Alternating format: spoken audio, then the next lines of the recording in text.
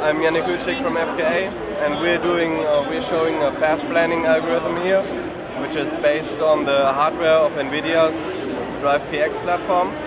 And what we're doing here is we're collecting all the information on the Drive PX platform, and based on the information, which is done by NVIDIA, we are planning a path which is very comfortable and smooth and intuitive, so that the driver accepts the automated driving. You can see here that it minimizes the lateral accelerations in the corners, so it cuts the corners a little bit.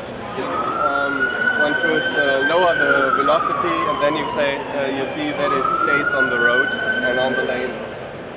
What's specific at this approach is it is based on a non-linear model of the vehicle, so we can exchange the vehicle model, and thus it is suitable for static maneuvers, driving in the city, but also for highly dynamic maneuvers, so like evasive maneuvers. We can do a combined optimization of the speed and the steering profile, and we can use any arbitrary cost function which is then minimized.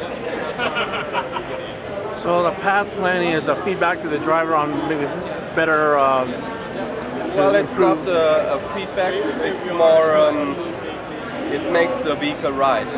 So if we have an autonomous car, it needs to drive through the environment, and here it's calculated how the vehicle will ride.